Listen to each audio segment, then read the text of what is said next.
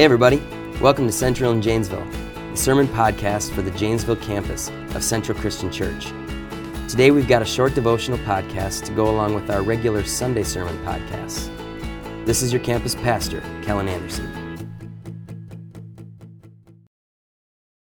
Hey everybody, thanks for joining me for today's devotional. Today we're looking at Proverbs 24 verses 1 and 2. It says, "Do not envy the wicked, do not desire their company. For their hearts plot violence and their lips talk about making trouble." And this kind of sounds like one of those bad Lifetime movies where innocent housewife takes a look at some scheming woman, begins to desire her life, and then turns bad going after that life. And in the end, she ends up like killing somebody, and the whole town is shocked to see that this undetected evil side of this seemingly lovely woman came out.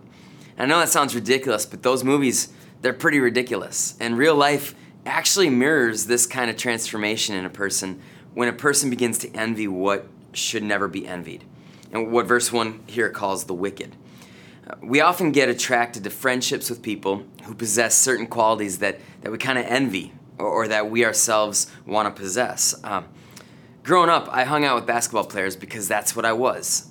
We thought alike, we pushed each other to be better at the game, we rubbed off on each other. We desired each other's company because we desired the same things.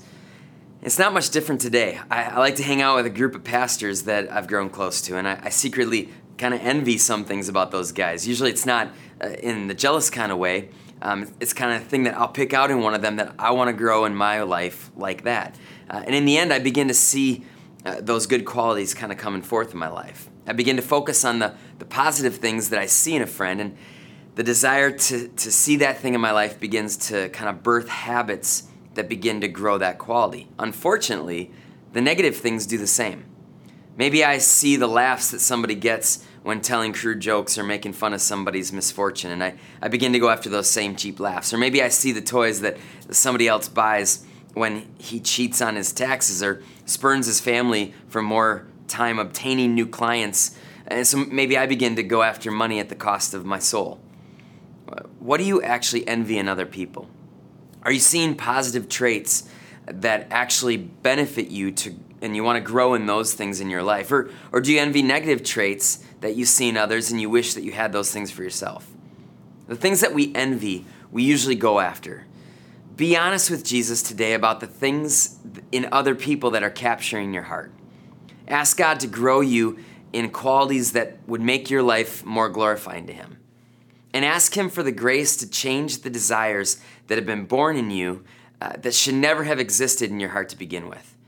If we ask God to help our hearts be captured by Jesus and less by the things around us, it's amazing how He works that desire out in us. So let's pray for that today. Lord, I thank You for friendships that challenge us to be better and to grow as people.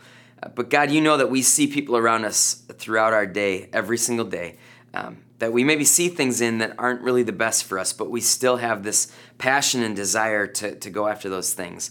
God, I pray that You would give us a passion for You above everything else. God, I pray that our hearts and our souls would long for You and long for You to grow us and to make us more the people that You want us to be. Show us what that looks like today. Give us the desires of our hearts. But God, I pray that the desires of our heart would be You more than anything else. In Jesus' name we pray. Amen. Well, thanks, everybody. Hope you guys have a great week. We'll see you next time.